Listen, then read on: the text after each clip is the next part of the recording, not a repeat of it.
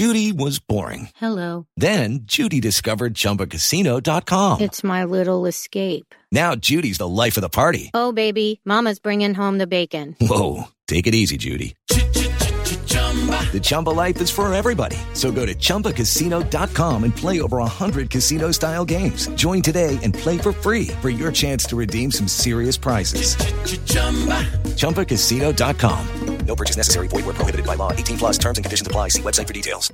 Hello, it is Ryan, and we could all use an extra bright spot in our day, couldn't we? Just to make up for things like sitting in traffic, doing the dishes, counting your steps, you know, all the mundane stuff. That is why I'm such a big fan of Chumba Casino. Chumba Casino has all your favorite social casino-style games that you can play for free anytime, anywhere with daily bonuses. That should brighten your day a little. Actually, a lot. So sign up now at ChumbaCasino.com. That's ChumbaCasino.com. No purchase necessary. VGW Group. Void where prohibited by law. See terms and conditions. 18 plus. Mary redeemed a $50,000 cash prize playing Chumba Casino online. I was only playing for fun, so winning was a dream come true. Chumba Casino is America's favorite free online social casino. You, too, could have the chance to win life-changing cash prizes. Absolutely anybody could be like Mary. Be like Mary. Log on to ChumbaCasino.com and play for free now. No purchase necessary. Void where prohibited by law. 18 plus terms and conditions apply. See website for details. The voice in the preceding commercial was not the actual voice of the winner. Mary redeemed a $50,000 cash prize playing Chumba Casino online. I was only playing for fun, so winning was a dream come true. Chumba Casino is America's favorite free online social casino. You, too, could have the chance to win life-changing cash prizes. Absolutely anybody could be like Mary. Be like Mary. Log on to ChumbaCasino.com and play for free now. No purchase necessary. Void where prohibited by law. 18 plus terms and conditions apply. See website for details. The voice in the preceding commercial was not the actual voice of the winner.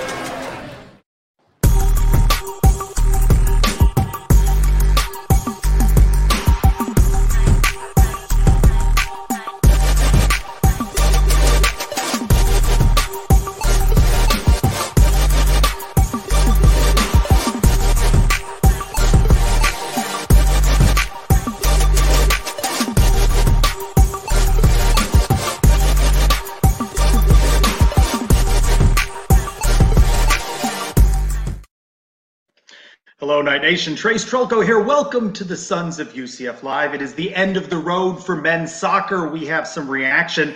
Which Knights might get selected in next year's NFL draft, we speculate. And men's and women's tennis rack up the awards. Let us welcome in the Sons of UCF. Adam and Mike, gentlemen, how are we this evening? I'm good, Trace. I felt underdressed recently, so I broke out the tie for the show tonight. I feel like a banker in this. Trace and I... we got the same shirt on. That never happens. I got the memo. Yeah. Adam, what's going on here? Did I not get the memo, or what happened there?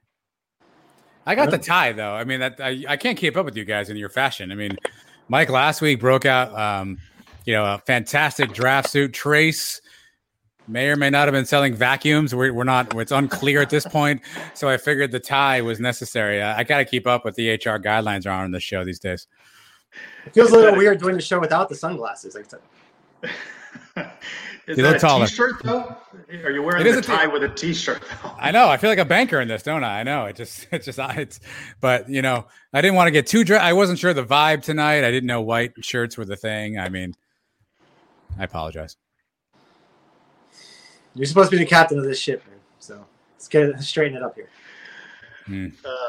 Well, gentlemen, let us lead with men's soccer. If you missed, say, the first 30 seconds, it was all that it needed to watch there. UCF turned it over early and often, giving up a couple of goals in the first half, losing to the second seed Pittsburgh Panthers 4-0. UCF back-to-back Sweet 16s. They are out, shut out 4-0 today, and that was a tough one. 23 seconds for the first goal. That is a rough way to start. It's so tough, Trace, because, I mean, we're going to hear it later on when we hear from Coach Calabrese, but you look at the score line, you look at 4-0, and you say to yourself, oh, my goodness, what a disappointment. But it doesn't do justice for the season these guys had. It's a tough result when you lose a game like this. The reality was UCF wasn't really in it from 23 seconds throughout the other 89 minutes and whatever the difference within that would be. And that's unfortunate because it doesn't underscore the season they had. But Pitt's a fantastic program. It's a great team. We ran into a buzzsaw today, and it happens from time to time. Disappointing for the guys, but overall, from where they were at 1-3 to where they ended up, I still think it's a favorable season. Although today probably feels a little bit like a sour taste. 4-0 in soccer. That's the equivalent to what, like 72-0 in football. That's a blowout. I always joke around that 1-0 is a blowout, insurmountable lead. This game was over within the first minute. Is that what you're telling me? Disappointing ending to a pretty good season. The guys had played well. Another conference championship. Thrilling games there in the tournament at the end. We win a first-round matchup. Can't get past Pitt. Hopefully, maybe Pitt goes on and Pitt wins the whole thing. That make you feel a little bit better about it. If Pitt goes out and gets blown out in their next game, then how good were we? Well, Pittsburgh's one of the top scoring teams in the country. In their first match, they won 6-1. So in 2 matches, 180 minutes of soccer, they have scored 10 goals. I don't know whether that's the equivalent of, 4 goals is 72 points, but you get the idea. They're high scoring. No disrespect. That's a quality team in Pittsburgh. I asked Coach Calabrese just a short time ago. The match ended about 5. We didn't get to talk to Coach Calabrese for more than an hour after the game. If there were some nerves, if it was perhaps just the moment was a little overpowering to his guys, and he said, nah, not really. Oddly enough, I didn't feel the nerves of the team. I felt we were really brave in different moments that I think if we were nervous, we just would have dumped the ball. We wouldn't have even taken the chance. So I don't know. I don't know what it was. I felt nervousness. I thought we were more nervous playing SMU in the semifinal than we were today. I felt we looked really confident today, and maybe overconfident in some of those moments where we look to hold the ball and play. But I also don't. The scoreline is what it is. That's what happened. But I also don't think in the balance of play that scoreline reflects the game. It's an unfortunate, unflattering scoreline, and I think it very easily could have been incredibly a very different game. UCF outshot Pittsburgh 17-11. Shots on goal. UCF led in that one 10-8, but 4 go in for the Panthers, none for the Knights. You appreciate Coach Calabrese's optimism that this could have been a different game. And certainly it's interesting. He said maybe the team was overconfident. I wonder how much that played a role in it, if that played a role at all. It's a raw emotion, right? He's talking to you guys, 30 minutes after a game that ends this season. Maybe hasn't had time to fully look at tape and understand what happened. Again, it sucks because you're going to look at this and going to go, oh my goodness, look, the team fell apart and what a horrible result. And it's going to, sort of put a black mark on the rest of the year they had. And that's unfortunate because it really shouldn't. The team battled to where they got to. Pittsburgh is a good team. It's one of those losses that while it stings, it's one of those, you're continue to hopefully hold your head high. And I think, we've talked about the soccer program, Trace. I feel like that team, maybe more so than almost any team, the arrow is pointing in that right direction, right? Pointing that upward trajectory. And you can't discount that. Although, today, again, kind of the bitter taste in the mouth from the loss. You mentioned our shots on goal versus theirs. I didn't get a chance to watch the game. Was the Pittsburgh goalie making outrageous saves, or were they just kind of routine, straight to him shots? Yeah, they didn't get a good foot on the ball. There weren't really any close shots that it felt like UCF could have scored a goal. It was really the difference, though, was the turnovers that led to fairly easy goals for Pittsburgh. And the rest of the play, as Coach mentioned, UCF moved the ball well. It was just those mistakes in their back end there that, you just can't overcome against a quality team like Pittsburgh. Number 1 seed Clemson knocked out in penalty kicks by Marshall. And so we may have seen a possible national champion in Pittsburgh. And I guess that's what you root for now if UCF's going to lose to the national champions. But, you see this with volleyball. You see it with soccer. Boy, the degrees of difference with recruiting, right? You can be a Sweet 16 team, you can be an NCAA tournament team, but how do you get all the way to the end and win? And it's going to come down to recruiting. So a good season. They started off 1-3. Nothing to hang their heads about, but you'd like to have seen a better played game in terms of fewer mistakes. Switching to the other football, UCF Athletics yard sale Saturday at the Bounce House begins at 1:00. Did you see some of these prices? I think folks were speculating about what things might cost. A helmet maybe $100, and UCF Equipment on Twitter said that they expect helmets to go for $600. So, Mike, is that 2, 3, 4 in your budget? No, it's zero. I told you I wouldn't spend more than $100 on a helmet myself. One, I have nowhere to put it. Two, I'm just not really into collecting those kind of things, but a lot of people are, so I'm sure they're going to make money. They sold them out last time for $400, and they sold them out before the general crowd could get in. So that was the big thing. Might as well up the price and get as much money as you can for them. This is a tough one. I mean, I work in the retail sector, tangentially, and I get you want to maximize profits, right? If there's a supply and demand, you take advantage. That seems like a really high price. I think last year there were 400, I think is what it said, and now they're 600. It's quite a markup over a year time span. And again, supply and demand, I guess that's the way of commerce these days. That's just a lot of money. It seems like jerseys, hats, shorts, equipment, apparel, maybe a little bit more in price line. Curious how many helmets, A, they have to offer, and B, what the sell-through rate will be. I don't know if we'll get those stats, but I'd be curious to see what those look like. It's $600 a pop. They'll sell every last one of them if they can. All right. They'll try and move those. The other thing that's coming up, the Charge On Tour, first stop, Real South Florida, Fort Lauderdale, May 12th. Mike, you're planning on going? Yeah, I will be there. I reserved my spot. I'm bringing the whole family, wife, kids. It's going to be a good time. I just got confirmation today that they got my spot because I signed up the day I heard about it last Friday. Never got the confirmation email. I had to send my own email. Finally, somebody got back to me today, so I will be there Wednesday afternoon. And perhaps roving reporter, if all goes well, perhaps an opportunity to talk with Coach Malzahn. Have you readied your questions, and any of them involve tank tops? Oh, there's going to be a tank top question. I don't have all my questions ready, but I'm definitely getting that one in. The last time I went to one of these, I got to speak to Danny White, Josh Heupel. I asked Heupel about the shackets. I'm not scared to ask a little bit about the tank tops. Or maybe I got a couple other surprises for Malzahn and Mojave. Trace, can I get it? True or false? This is the last time Mike ever talks to Gus Malzahn. True or false? That's a good one. I like that. I'm going to go with true because we're not sure where the Charge On Tour may take us. I think that if he asks the question about tank tops, he may not be allowed access anymore to Coach Malzahn. The visor seems to be something to bring up, the Waffle House, but he just does not seem like a tank top kind of guy. Mike, ask him, be creative then, Mike. Ask him if he'll wear the sweater vest without a shirt underneath, which is really just a tank top overall, right? So maybe just, get that worked out. All right. That's a thought.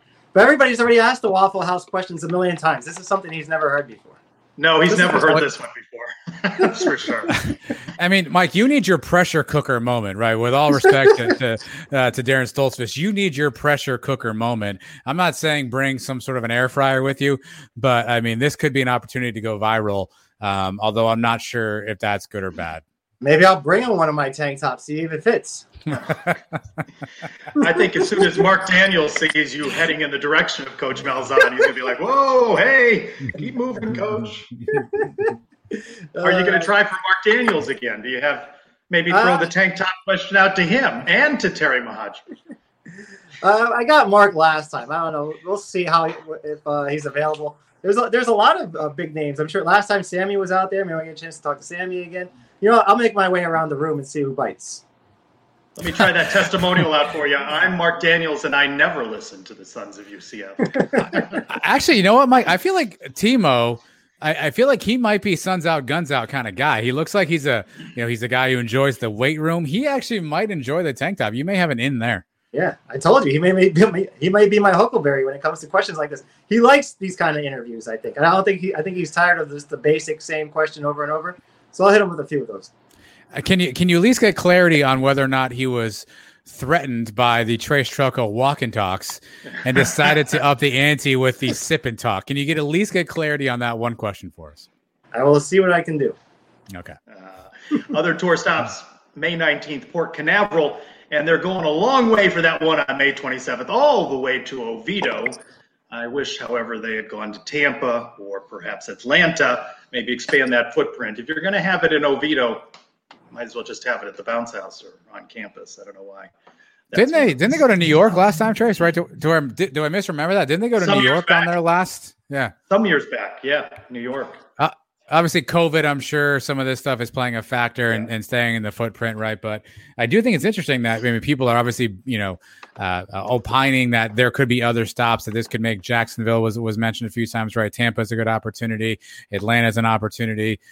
So at least there's supply and demand on this juncture as well. Maybe in future years, we'll see more of this, with the self-proclaimed future of college football. I think it would behoove us to get out in some of these areas and meet the alumni, meet the fans, and maybe impress a couple of local reporters to get out there and cover UCF for free.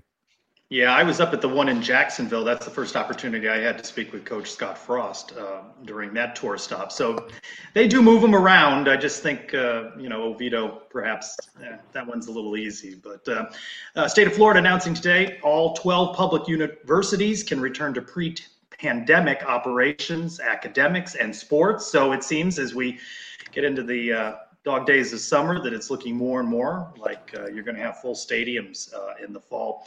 One more football note before we talk a little bit about the draft. Jags cut Nate Evans. So what we have Shaquille there, right? Is that where we've got our connection? That's our connection. But he inks with the Seahawks. So, we've got UCF Northwest back in business with Nate Evans going to Seattle. So you guys did a pretty good breakdown of the draft. I went on record as saying 4 guys. I think you had 6. Number was 5. Still a pretty good class for UCF. What were your big takeaways? Richie Grant went high, nearly first round, right? 40th overall. A good fit for the Falcons. And Mike, you get Aaron Robinson to the Giants. Yeah, I'm pumped about Aaron Robinson. I never get one of these guys drafted to my team. So that had me excited. Tate Gowan slipped a little bit more than maybe he thought or some other people thought. Some people had him penciled in higher. I think Richie went pretty much where everybody expected. Jacob Harris was the other one that people were saying anywhere from the 2nd to the 7th round. He went right in the middle there. And then the couple guys that didn't get drafted, Marlon Williams and the 2 running backs. So did you guys hear that thunder? I thought your garage door opened accidentally. No, it's raining pretty hard out here too. I thought it was the dryer. First off, Trace, we did a pretty good job. Second of all, Trey Nixon, I think, was a fantastic story. 7th round, that video that's now viral, the Patriots' longtime staff member for his final pick got to call Trey Nixon, made the pick. You saw the video of him calling Trey, of Bill Belichick on the phone with Trey.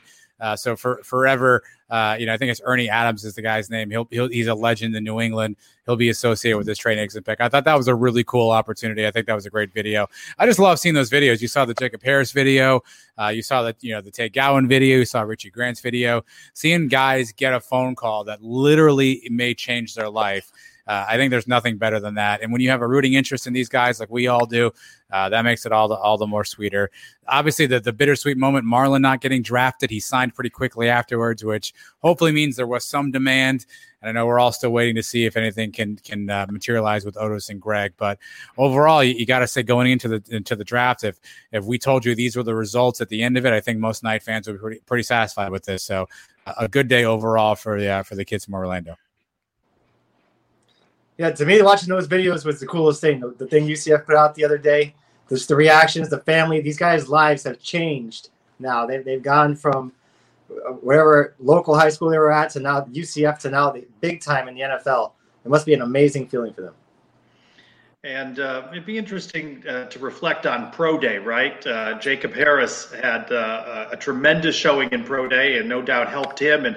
But do we overrate too much Marlon Williams' performance on Pro Day and perhaps that he slips a little bit? Or was there something that scouts saw in tape that, maybe they just thought he was the product of the system and that, there just wasn't enough there to get him drafted? However, has an opportunity hopefully to stay on with the Texans. Listen, scouts are not, they're not fortune tellers. Every year, a player comes from out of nowhere, undrafted players and guys in the 6th, 7th round and make, great NFL careers, become legends, a la Tom Brady. Obviously, that's probably the most famous one you can think about. Marlon strikes me as the kind of guy that is potentially in that realm where he's going to be able to crack a roster, make some plays for a team and be that undrafted guy. Listen, the combine measures speed, height, jumping ability, can't measure heart. Can't measure toughness. It can't measure the ability and the will to do something great. I think we all saw that in Marlon, a never give up kind of attitude. If there's a test for that, I think that's the game film. And it's unfortunate that maybe not enough people watch that game film.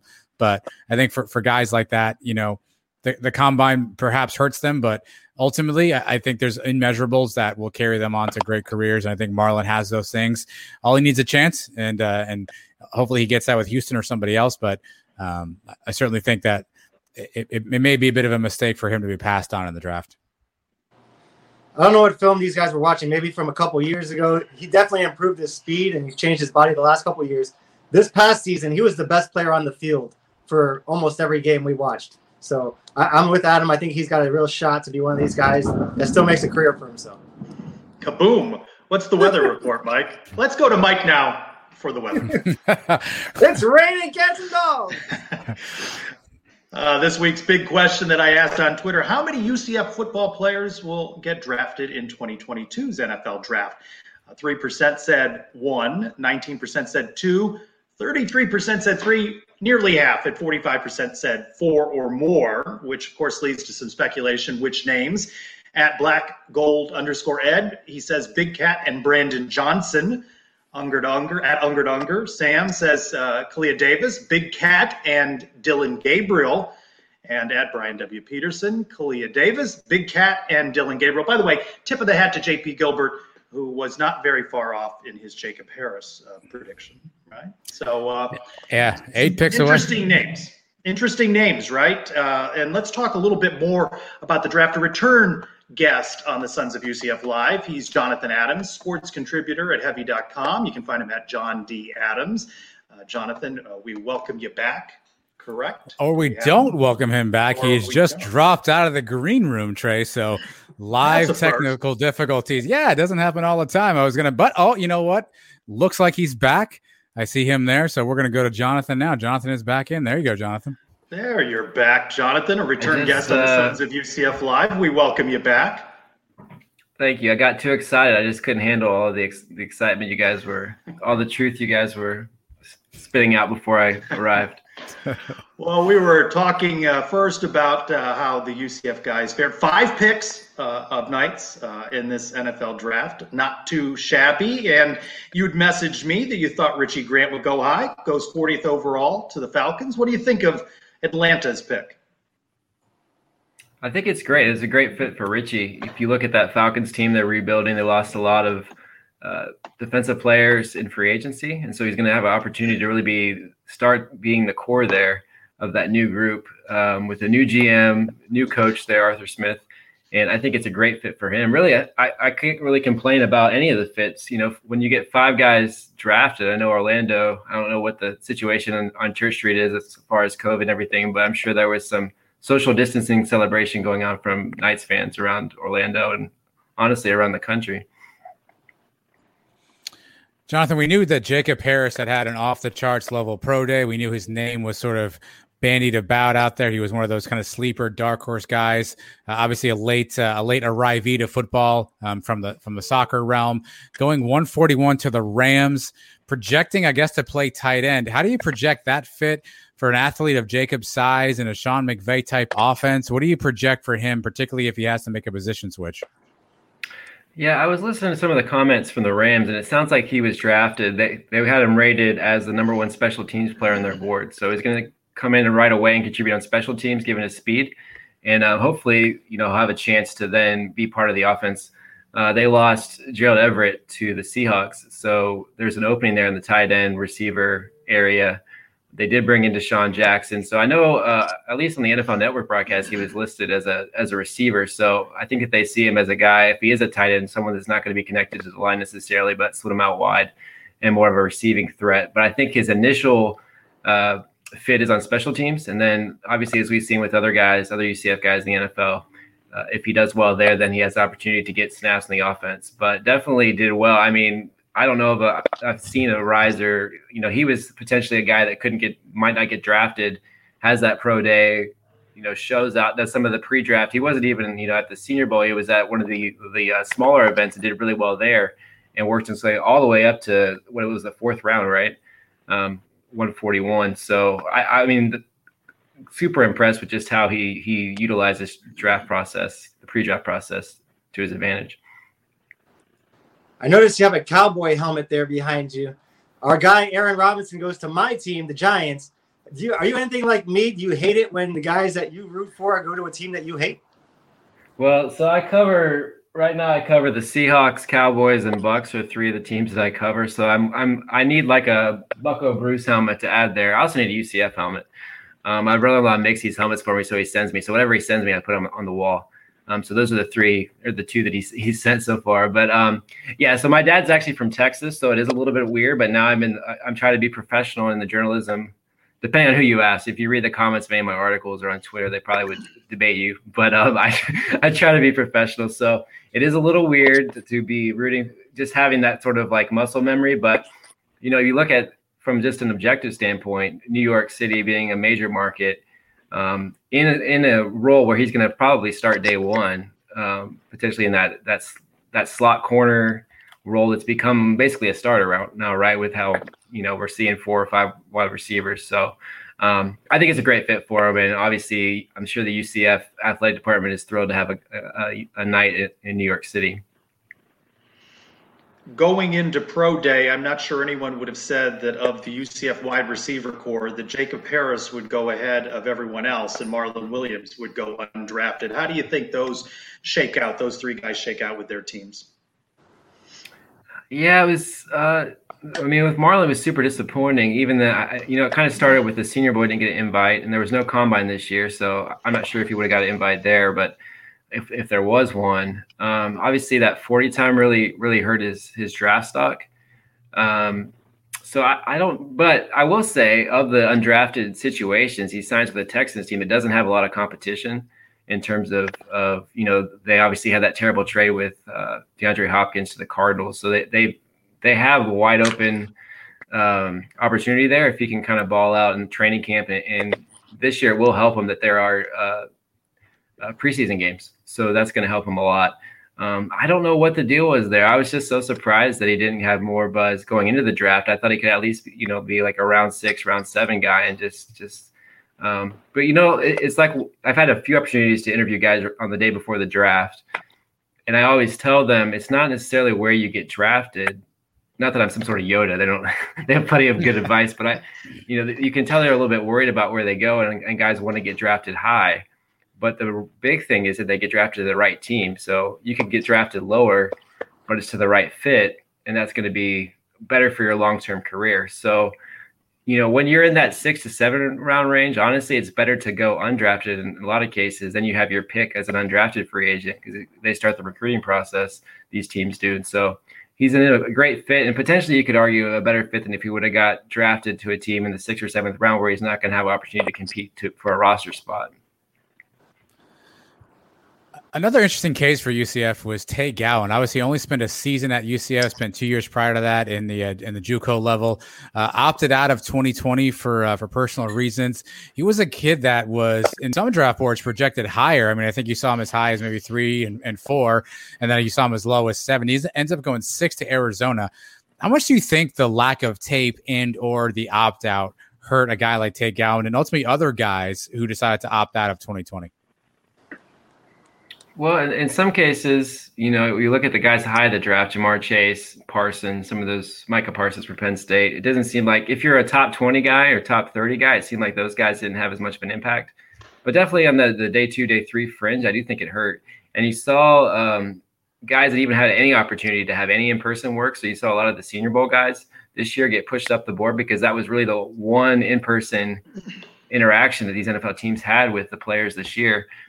Even scouting in person was difficult because I think scouts had to just attend the game, but then they couldn't necessarily meet with the guys until some of the pro days. I believe that's what most of the schools'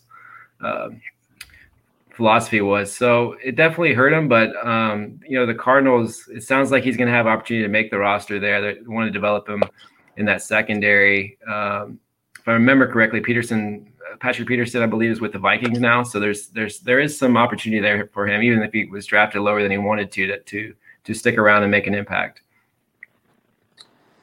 5 Knights drafted this year. It's a new school record. We've been on an upward trend. How about our friends over to the West, the Cows? For the 3rd year in a row, nobody drafted. Can we just take a moment here just to laugh at them? Or can you just expound on it? How pathetic is that program right now? Well, I can't. Be journalistically unbiased. I can comment. I can comment off there to you, but I will say this: what I told. I think we were messaging back and forth on Twitter, and this is obviously a record day for UCF, but I think UCF's only getting started now that you have a real recruiter there in Gus Malzahn. We're going to start to see as he takes some swing at some of these guys that are 4 or 5-star guys. And I know there's debate about the star system, and we have seen UCF guys outperform whatever their ratings are, but there is some truth to that. And so if UCF can start to get more consistently these 4 and 5-star guys, I think you're going to start to see more and more. We've obviously UCF's had success getting guys drafted and getting guys in the NFL, but I think you're going to see even more success with Gus there. And I will pose a question to you. I'm going to not answer your question, but I am going to pose a question to you. UCF, I think, was the record of 5 this year. Most guys drafted.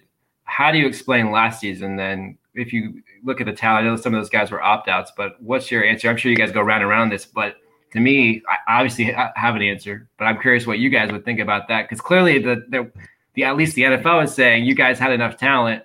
There's no way that a team that talented from an NFL perspective should be getting blown out by BYU by like 40 or whatever it was in the bowl game, in my opinion. Yeah, the easy answer is one of the guys didn't play all season. The other guy was hurt for 90% of the season. So it was really 3 out of 5. The games we lost in the season were close losses, and the BYU game, nobody played, if you want to take it that route. But the close losses, I mean, there's one guy you can turn your head to and say, what were you doing in some of those games? And that's the head coach. The former head coach. Right. Yeah. Let's pivot to 2022. I think a lot of Knights fans are wondering if Dillon Gabriel will be included in that draft class, but perhaps it's Big Cat Bryant that has the possibility of going highest. Yeah, I think so. I don't know exactly what happened with Big Cat because he was a top 100 prospect the last couple of years and just has kind of bounced around a little bit. So I know he definitely needs this season to resurrect his draft stock and is going to have every opportunity to step in and contribute right away, it seems. So as UCF grows as a program, you're going to start to see these sort of tough decisions. Do you root for Dillon Gabriel to have a great season and potentially have an opportunity to lead to the NFL? Because am I correct? He's a junior this year, this next season. Is that right? Yes. So you're in that situation where right now he's not being listed as among the top quarterbacks. He would be probably potentially like a day 3 guy. Dane Brugler, who writes way too much stuff about the draft that anyone else could take in. He does very popular draft guide every year, and he mentioned Dillon Gabriel as a guy that could help his draft stock, but he also listed about 15 quarterbacks, and Dillon wasn't on that list. Now we've seen that before, where players outperform, especially guys that are smaller in stature at quarterback, will outperform and have an opportunity to get drafted. Kyler Murray was headed to the MLB, to play pro baseball, and then has a stellar season at Oklahoma and ends up being the top draft pick. So Dillon's going to have every opportunity to help his draft stock. It's one of those things that UCF fans, are you rooting that he has a great season and potentially does so well that he could be, a top 60 pick, moving his way up there? That's where UCF as a program grows, where you have these more and more talent, which could potentially mean less and less time at UCF, which is a good problem to have, I would say. How much does having a coach like Gus Malzahn help these guys from a draft stock perspective? either connections he has, contacts he has. Obviously, he's a quote unquote a name brand head coach. There'll be some eyeballs on UCF probably a little bit more early in the season. If we start winning, they'll continue to stay on UCF.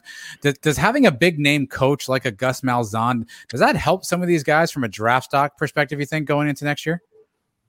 I think so, because you got to think he's got all those connections from his Auburn days, and Auburn has no shortage of players in the NFL. And so it'll be interesting to see I know the knock on Auburn there was his development of quarterbacks. If you look kind of like nitpick a little bit, I know there was some question on how he developed Bo Nix and some of the other guys there, but I think he's going to be great for Dylan. And I think he can only help his draft stock, even though I know Heupel was kind of billed as the quarterback whisperer. I know that Bruce Arians is dubbed as a quarterback whisperer, so maybe like quarterback whisperer junior, but I just felt like Dylan was playing in a limited offense last year. When you look at it was either, if you look at the offensive play calls, there's deep bombs, which he obviously has a strong arm. That's not the question. But I think NFL teams want to see, can he throw these more nuanced throws and use the whole field, not just bomb threats, or you saw a lot of, utilizing the running back, which I'm sure Gus will do. But hopefully Dylan will have more of an opportunity to utilize the whole length of the field all over, show off some of that mid-range passing that he has the ability to do, I believe. But maybe he hasn't had the opportunity to showcase it in that offense under Heupel. Last time you were on, we said that you needed to work on some of your draft phrases, come up with something new. One I heard this past week that I never heard before, there was an offensive lineman that had typewriter for feet. Did you come up with anything new for this past draft? Anything that you saw was good was my doing. One of my favorites, though, I don't know if we said this last time, but bends well at the hips. I mean, don't we all want to bend well at the hips? I mean, who doesn't want that on their draft card? So that's a good one. One of the other ones that's, when a guy's like not athletic, like probably like myself, when they describe someone like me, it'd be like high motor, very good leadership qualities. Which I was never. I peaked in my athletic ability at probably like third grade, right after T-ball. Kind of that was like a pivotal moment. But I never liked getting those awards because it always meant like usually whatever those awards were meant that you weren't very good and they had to give you some awards. So I always kind of laugh when guys. It seems like they're trying to give like a backhanded compliment. But it's when you have with this draft complex that we've created. You have 3 days now of draft coverage. I feel like you kind of run out of analogies, right? Like there's only so many that you can use. And maybe the typewriter thing is just, you kind of had to make up some new ones by day 3. Back to Dylan, it's likely, right, that his statistics may be down and from the lofty numbers that he put up last season, but he may become a better quarterback. And how important do you think it is that he develop some wheels and that he can make some first downs using his legs?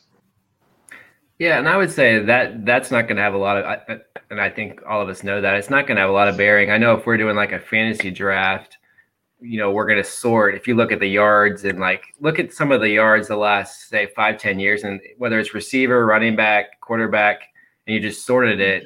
And then you look at some of those guys, like a lot of those guys end up not even lasting through their full NFL contract, which is odd because you would think, let's just draft the guy that has the most yards each year, whether it's quarterback, passing yards. Dylan's been very good about protecting the football and not throwing interceptions. But I think he would do well for himself, even if there's a downtick in some of the passing yards and it's more maybe the tempo. I'm sure that Gus wants to play fast, but I don't know if he's going to play to the level of the amount of plays they were getting off under Heupel. So, but that won't be a knock for Dylan. I think, like I said, I think it's going to be the short to intermediate passing game. In addition to his ability, we know that he can throw the deep pass. Has as strong of an arm as any person in college football heading into next season. But it's showing off that very rate, especially now the popularity of slot receivers in the NFL. That's going to be something that I think NFL scouts are going to be utilizing more so than him breaking. He's going to own a lot of records by the time he leaves Orlando. So. One of my favorite things about our show is that oftentimes our listeners do the work for me. So here's a question from a good friend of ours, Nelson.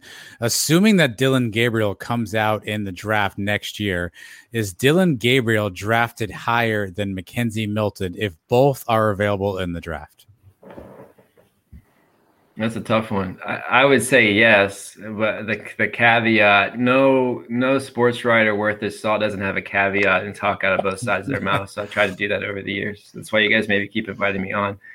But, I don't have access to KZ's medical records, but obviously played really well in the spring game. But there's going to be a long path to where he was at last season to get all the way to being a top prospect. But if anyone can do it, obviously it's him. I know he has a standing invite from the Senior Bowl, which I think that they'll make. That wasn't just like PR. I think that they really did mean that he's going to get invited as long as he was back to full health back when he first had the injury. So he's going to have an opportunity, but I think he's going to have to utilize some of the pre-draft process. You also have to think Dylan's not going to have trouble. He's obviously the starter at UCF, and whereas Mackenzie's in a quarterback battle right now. So he's got to prove that. I know it sounds callous to say because we're all we're rooting for him, but from an NFL perspective, they want to see that he's fully healthy. But he also has to win that starting spot, which I think he has a chance to do. Obviously, he showed off in that spring game, and if that continues, it's going to be hard for them to keep him off the field. But Dylan just has a clearer path to be able to use this season as in a much cleaner prospect in terms of the health evaluation, which is a big piece of it. But I know that we're all rooting for Mackenzie to play on Sundays, and I think he's definitely going to get a chance, assuming that he stays healthy and makes that recovery like he already has. We already mentioned the Big Cat and obviously Dylan Gabriel. I know you've already probably done a mock draft for 2021. What other Knights are on that list? Who do we could look forward to getting drafted next year? I was thinking about that. There's got to be, and some of it depends on the running back, but I feel like the running back's going to be, and you guys have talked about this some on your show, I think, but the running back is going to be featured in Gus Malzahn's offense. I'm sure you guys have more of a pulse on who's leading that position battle. And then we also, UCF seems to be churning out wide receivers. We didn't talk about. We should talk at some point. Trey Nixon, I think, is a great fit in with the Patriots, but that's not what you asked me. I just thought of that. But so I definitely think there's going to be some UCF receivers that go. It just depends on it's hard to project because look at who are going to be the guys that are going to get opportunities in Gus's offense. So those would be the two positions that I definitely would look at. I would say Big Cat right now is the favorite to be drafted first, but I wouldn't be surprised if one of those UCF receivers emerges as the guy that ends up hearing his name called first, kind of like what we saw with Richie Grant and Robinson this past weekend. All right, Jonathan, you have opportunity to write about Nate Evans, who's now inked with the Seahawks. We appreciate you hopping on with the Sons of UCF Live. You can find him at John D. Adams for all of his coverage, and we'll have you back again. You're good fun on this show. Well, I appreciate it, fellas. Thanks for keeping us out-of-towners in the loop as much as possible. And, appreciate you guys. All right. Thanks much. All right. In this space a week ago, we had a very tired Luis Pardillo of Dreamfield talking about a quick change in name, image, and likeness, and just about as quick. It went from 2021 to pushing it a year to back to July 1st. So Florida remains on track. Interestingly enough, Georgia signed its name, image, and likeness bill today, and it calls for schools to keep up to 75% of an athlete's endorsement compensation. It would seem to me that might be a recruiting advantage for Florida schools over Georgia schools. If only there could be one governing body that could help us figure out how to handle all of college athletics. We gotta figure that out. I hope Lewis got some sleep because I know it's probably maybe a long couple of days for him. Obviously, Florida reversed their course there. Some will point to many of the high-profile athletes, including Mackenzie Milton and a lot of the coaches in the state of Florida who use their voice to influence legislators to potentially make a change there. Not quite sure what Georgia's doing. This is not just a comment about this legislation, maybe and other things as well. But listen, I think it's going to be a free for all. States are going to decide what they want to do. The NCAA is going to be powerless to stop it, and I think at some point there has to be some sort of standardization here. I think you have to do the right things by the players, by the kids. This doesn't feel like it in terms of Georgia, and I'm not saying that Florida's got it right either. I don't think any of us really know yet. I think there's a lot of things that are going to change and they're going to evolve with this, but. If only there was a way we could get some sort of a governing, I don't know. I'll spitball that idea. Go ahead, Mike. I mean, it's all about the money, right? That's why this decision got switched back. Somewhere in those back rooms, somebody said, all right, we're going to make some money off it. All right, let's do it. Or they were going to lose money, changing their mind. Somebody was going to get mad. And I don't know. But you're right. Everybody, it has to be even all across college football. Otherwise, you're going to start seeing recruiting go way up and way down in different spots. I don't know how they're going to handle it. Let's face it, people are already getting paid for years. And we've seen it how many times with different schools. Tennessee was the latest. So at least get it on the books and just do it the right way with everybody with the same rules. So the NCAA must be confused today by Twitter announcing that you'll have a tip feature where you can reward people for their tweets. Will that now be a recruiting violation? if you tip your favorite college football player for something they've posted on Twitter. I mean, so many things are happening. Legislation, state lawmakers, the NCAA, they can't keep up with the changes in technology. Yeah. I mean, the NCAA hasn't kept up with a lot of things, Trace. I think that's the challenge. Is they have been, 3 steps behind everything for a long time.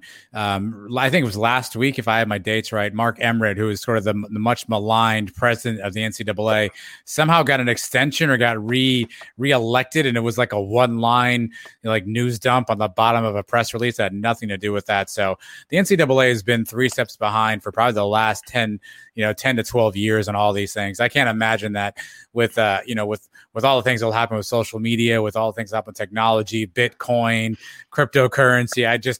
There's no way the NCAA can keep up. They're still tracking McDonald's bags. I can't imagine they're going to have any fighting chance to get some of these things. Bitcoin, tipping a guy on his Twitter with Bitcoin. The NCAA has no idea how to handle that. I mean, you drop a couple Dogecoins on somebody, Trace. I mean, you could get some recruits these days. Where was this tipping feature when I was running my March Madness bracket? I could have made some coin myself. I'd be sitting on a couple of Bitcoins right now. Well, I sent the link to Adam. You'll have to set up the Sons of UCF Twitter with this tip feature, and we could do a running tally on the show. We're now up to 30 cents. Thank you, Night Nation, for contributing. It could do all sorts of stunts. Do you want to see Mike wear sunglasses again? Tip us. Let's not turn this into OnlyFans. We don't need an OnlyFans account, Trace. Let's not give Mike any ideas. Mike will wear his tank top on next week's show exactly. If we get up to $33.09. Or Mike won't wear his tank top, which is really more where I'm concerned. You guys are thinking about some big money raises there. Might be some high bids to see the guys. Oh boy, yeah. You and Coach Malzahn showing off next week in Fort Lauderdale. That'll be something. What do you think we could get though if Mike can get a picture with him and Gus Malzahn flexing in a tank top? That's got to be worth we've got to be able to market that immensely, right? If we get that, I mean, the tip jar's got to open up. That goes straight to the top of the website, I think, right? Or it'll be perfect bail money for you. Bail money. We don't get opportunity to talk about basketball much during this time of the year, but how about Taco Fall last night against the Magic, he for the Boston Celtics. Just 5 minutes, 2 points, 3 rebounds, 4 blocks. Don't you wish maybe the Magic think maybe they should have taken Taco Fall, if nothing else, than to be a good publicity driver for this basement franchise? Yeah, not the best season for the Magic. I mean, they have a couple of young pieces, Cole Anthony, RJ Hampton. They just got in the trade for Aaron Gordon. You would think a Taco would help out. It's unfortunate that Boston doesn't find more of a role for him. I understand there may be some limitations offensively at times. I understand that obviously while he's tall, he doesn't necessarily have maybe as much weight to hang with some of those guys in the post. He can't get to the perimeter. I get all that stuff, but you kind of wish Boston would have more of an opportunity to get him in the game. It kind of hurt. It's really tough. So I can speak from experience. I was on my high school basketball team. I was not the best player. I was the 13th guy on the 12-person team. And so when I got in the game, and Mike can remember this, I got in the game, everybody like cheered, and I don't care where I caught the ball. They wanted me to shoot it because I think I had like 10 points for my entire career. I hate to see Taco in that realm where he's in the game and they're all like jumping up and down and like laughing and want to see him play, because he's a good player. He's an NBA caliber player.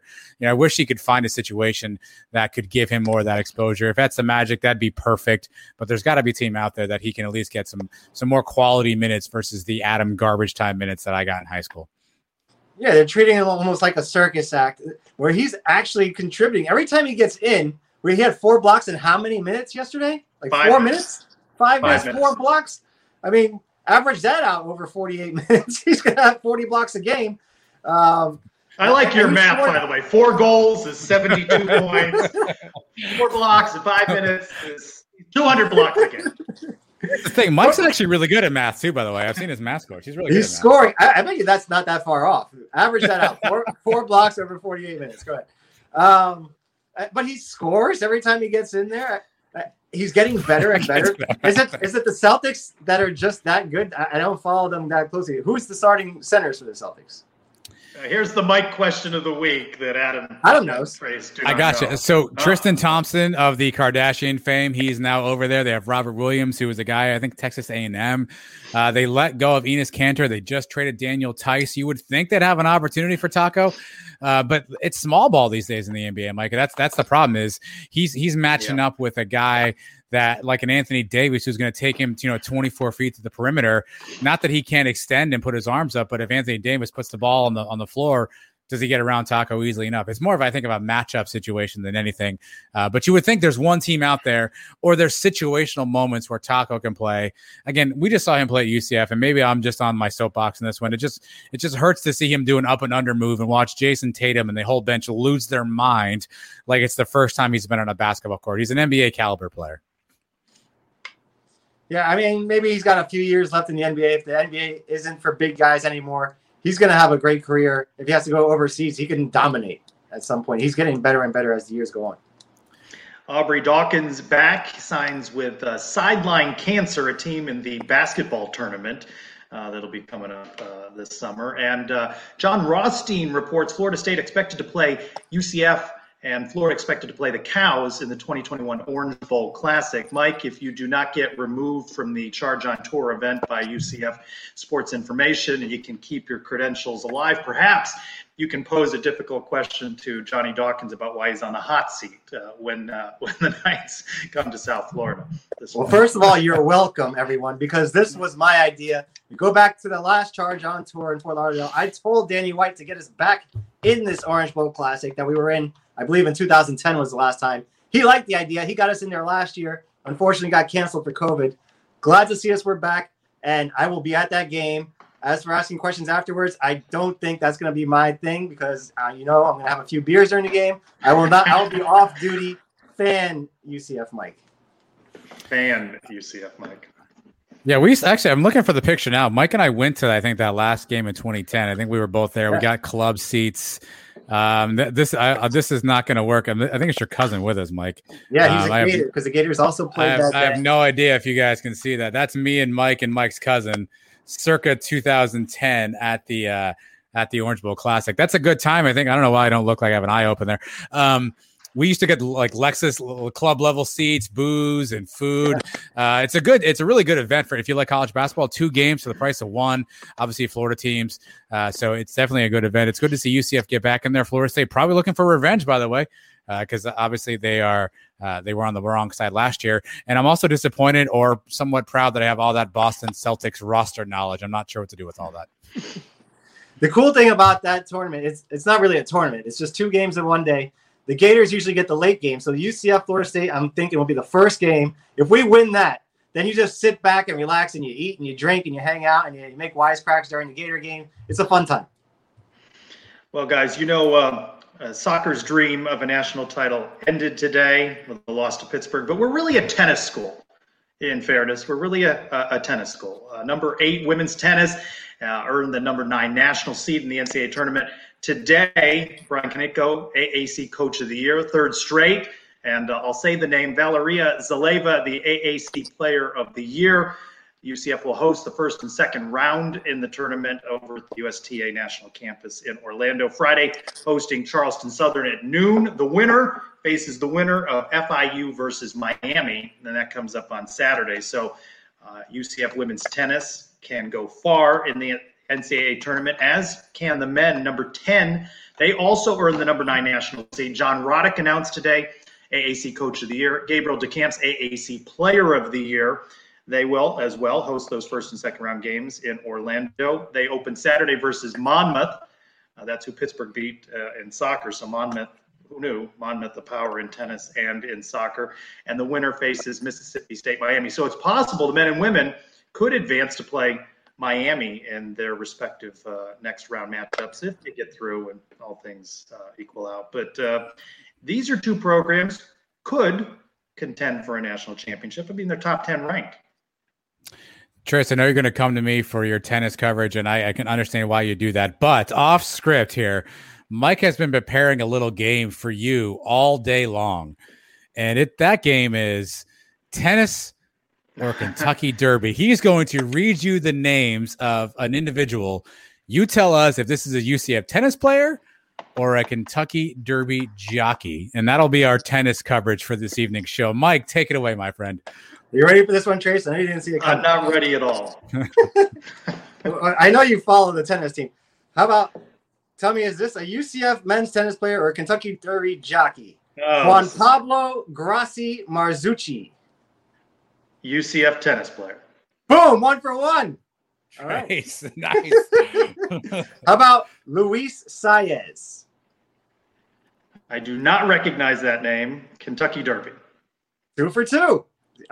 He's nailing them. I told you he'd be good at this. How about John Velasquez? John Velasquez. Tennis. No, he actually won the Kentucky Derby on top of Medina Spirit. He was the winning jockey. I did not see the Kentucky Derby, so I did not. All right. How about occupied. Kento Yamada? Ooh. Kento Yamada. I do not know this, but I'm going to go back to UCF.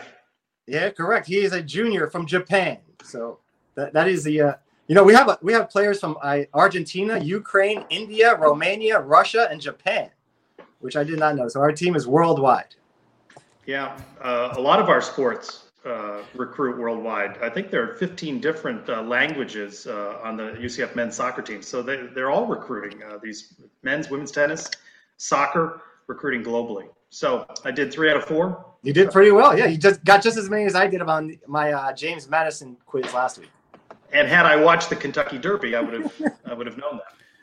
My favorite thinking about this, Trace, is that Mike spent all afternoon Googling the UCF men's tennis roster and trying to figure out who some of these guys were and what all this stuff meant to. That's probably the best thing about this entire exercise. Well, it only took me about 30 seconds to type in UCF tennis roster. I got the list. It took me about an hour to figure out how to pronounce some of the names. If you look, there's a pronunciation key on the roster page. It's the little ear symbol, and the player is usually the one that says their own name. So that's a little bit of fun if you're looking to kill a little bit of time. All right, softball. They were swept at Ole Miss. We will just forget about all of that. They've got the Cows this weekend. I exchanged messages with our favorite guy, Eric Lopez. He says if the Cows beat UCF 3 out of 4, they will win the AAC, these games in Orlando. If not, a split or UCF takes 3 or all 4, Wichita State will claim the title. AAC tournament begins in Tulsa in a week. So we've got to ruin the Cows' chances right there, don't we? We got to deny them an AAC title. The other team must go down, Trace, and they must go down hard. What does this mean, though? Does Elo give you any insight, or do you have any insight? What does this mean for sort of the postseason chances for the softball group? Is it simply win the tournament and you're in? Is that really the only path to the Women's College World Series? That's not something we spoke of. We were just talking about where they are in the standings in the AAC tournament. Tournament begins next week, so we were talking about maybe he'd hop on with us. We're not sure when UCF's game would be. It's perhaps in the afternoon, so he might join us on Sons of UCF Live to talk about that game and the rest of the tournament. But I didn't get into that with him. When I have heard him speak on this, though, UCF was still in the mix for the NCAA tournament. So, those dreams aren't dashed yet. I mean, we've seen this team do some incredible things. We've seen some late game heroics. We've seen them to take out top teams in the country. This happens in seasons, right? You kind of have that lull where things sort of die down a little bit. We know they're capable of turning it up a notch. This weekend could be the first weekend to start that leading into the tournament. You've seen that team flip that switch. What better time than against the Cows? Let's flip the switch and I think I demanded a sweep of the men's team. I'll demand a sweep again here. Softball must sweep the Cows. Non-negotiable. Non-negotiable.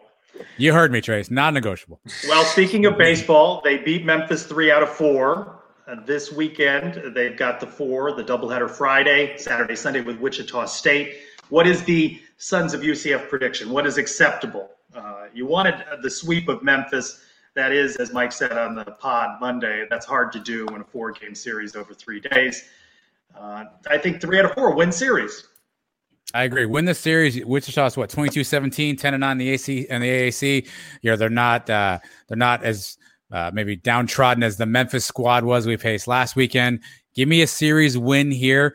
The back to 500, 22-22 for the men's baseball, obviously, or just the baseball team. And so this is the opportunity. Let's get 3 or 4 here, and let's see what happens next. That's right. I mean, you can't lose the series. That is for sure, or else I'm going to declare the season over again, which I've done a couple times in my brain. I haven't said it out loud yet, but we got to win at least 3 out of 4. Sweep would be nice. This team is better than the Memphis team. Just no ugly games. How's that? The game we had to open the series against Memphis last week, we get run ruled at home. That you can't stand for that. He's firing coaches again. You can't get run rolled at home. Freshman Alex Freeland, the AAC Player of the Weekend, as you spoke of on Monday. The tough news: pitcher Colton Gordon, your very reliable first game starter, out for the season, torn UCL. And going to need that Tommy John surgery, which is expected to happen this week. So wish him the best in his recovery. And that's going to be a long one in his recovery. I know you debuted it last week on the Sons of UCF Live, the new website where you can find all of the Sons content, including your interview with E.J. Dunston on Sons number 131. E.J. Dunston was a fantastic conversation. Come for the part about who did not block for him on his famous punt return against South Carolina. Stay to hear him blasphemously talk about how many tacos he thinks he could eat, because I don't think anyone's buying that. But E.J. was known as the menace in the trenches. Positive attitude. He's a guy that is now a local high school coach in Orlando. He's an Orlando kid. And so he's got some great insight on UCF back when he went there and where UCF's at now as well. So make sure you check that out wherever you get your quality podcast or TwoNightsMedia.com. He was part of that class, the freshman class that came in and won right away in 2010, won the Liberty Bowl, and then went out as a winner also in the Fiesta Bowl. Very nice guy, very good interview we did with him, and a couple of nice stories in there too. My big takeaway from that interview is how he talked about is he's now in coaching, that you can coach through fear or you can coach through love. And clearly he reflects on his time under George O'Leary as a coach, and Coach O'Leary who coached using fear as a tactic. And that's not something that he does. And it was nice to hear how he talked about his players and coaching them up. So, a great deal of respect that you hear from the former players for Coach O'Leary, but didn't always enjoy playing for him, certainly. Yeah, I think, there were some undercurrents there of some opportunities, I think, for him to express perhaps their coaching styles are a tad different. And I think we've heard that from players in the past, that O'Leary coached the guys hard.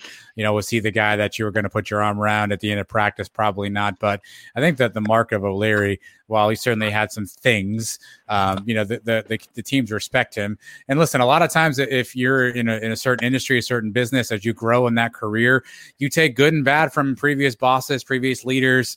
You kind of mix and match your own style. I think it says a lot about EJ that he kind of recognizes what his strengths are as a coach. I'm sure there are some tactical things or maybe some things he doesn't even realize he took from O'Leary that he uses today, just are ingrained in him. But I think it certainly is the mark of a mature person, a self-aware person, to understand what their strengths are and use those for their own styles and whatever their career might be. Hey, Coach O'Leary, we know he's an old school guy. He was born in 1946. He grew up in the 50s and the 60s. I'm sure that's how he was taught football.